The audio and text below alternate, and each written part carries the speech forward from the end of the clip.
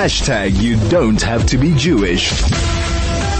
Joining me in studio now is Professor John Stremlau, an Honorary Professor of International Relations at the University of the Witwatersrand. Professor, good afternoon to you and welcome to the show.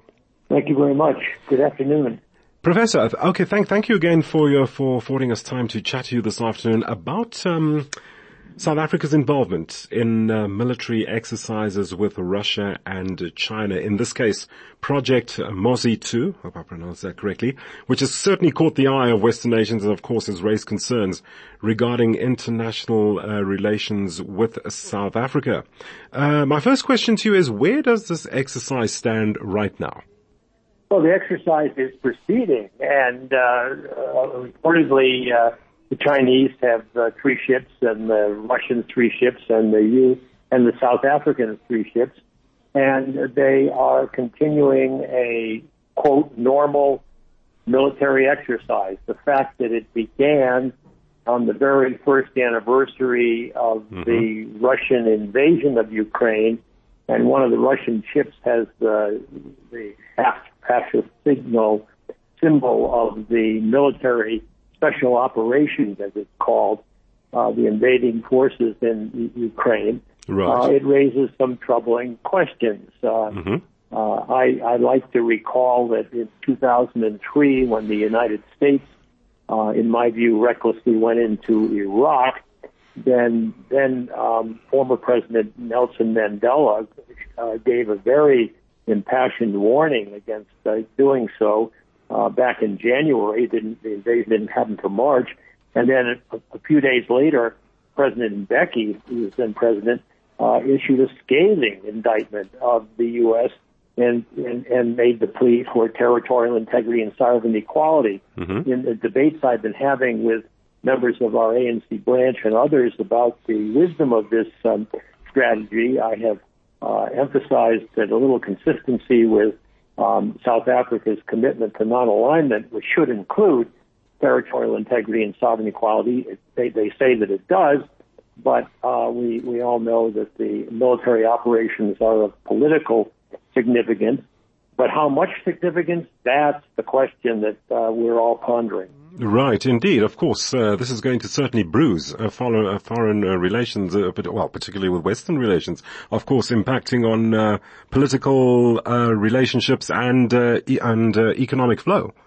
Yes, but the Secretary of State, U.S. Secretary of State Anthony Blinken, was reported in our local press, but it was a Reuters news service report, that he downplayed the significance of these military operations and acknowledged the historic debt that the struggle here owes to Soviet support for that struggle. I debate often with Ronnie Castros, who's a good friend, and we take very different positions, but he recalls with great fondness the hosting of military training that he went through in Odessa back in 1964, for heaven's sake. So there's a long history there, and Blinken acknowledged that the U.S. was allied with the apartheid regime and that the Soviets then were allied with the anti-apartheid forces, and that's to the good. I mean, the Chinese also nominally were allied with the anti-apartheid forces, but the Chinese in those days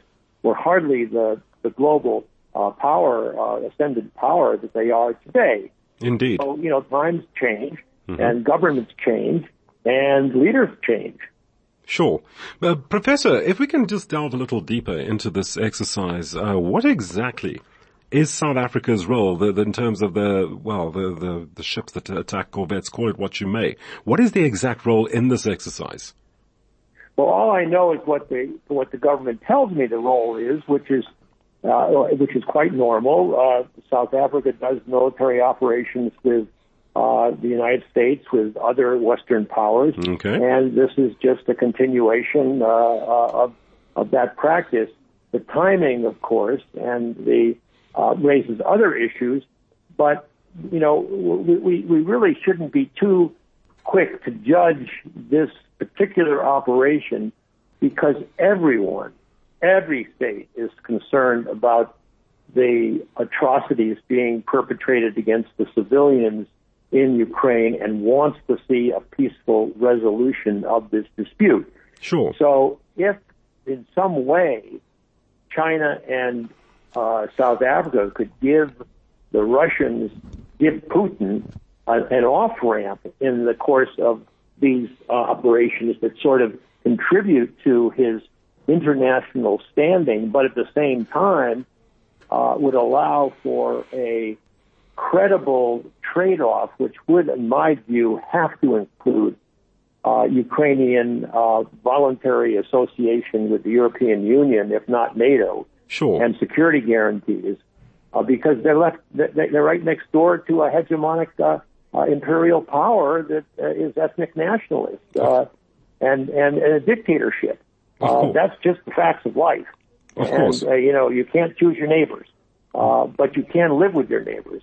And finding a formula that would allow Ukraine to retain its sovereignty, which it's now shed hundreds of thousands of lives for, and its equality and its respect, that would require Putin making certain concessions. And if the South Africans and the Chinese are arguing for peace, well, what's the formula going to be? And that, I don't have any magic insights into that because I'm not privy to the discussions that are going on behind closed doors. Of course, Professor, as you say, one can just imagine exactly, where the situation exactly stands on the basis of what you've just outlined. Professor, we're going to have to leave it there. Thank you so much for making time to join us this afternoon. Professor John Stremlau, an Honorary Professor of International Relations at the University of the Witwatersrand.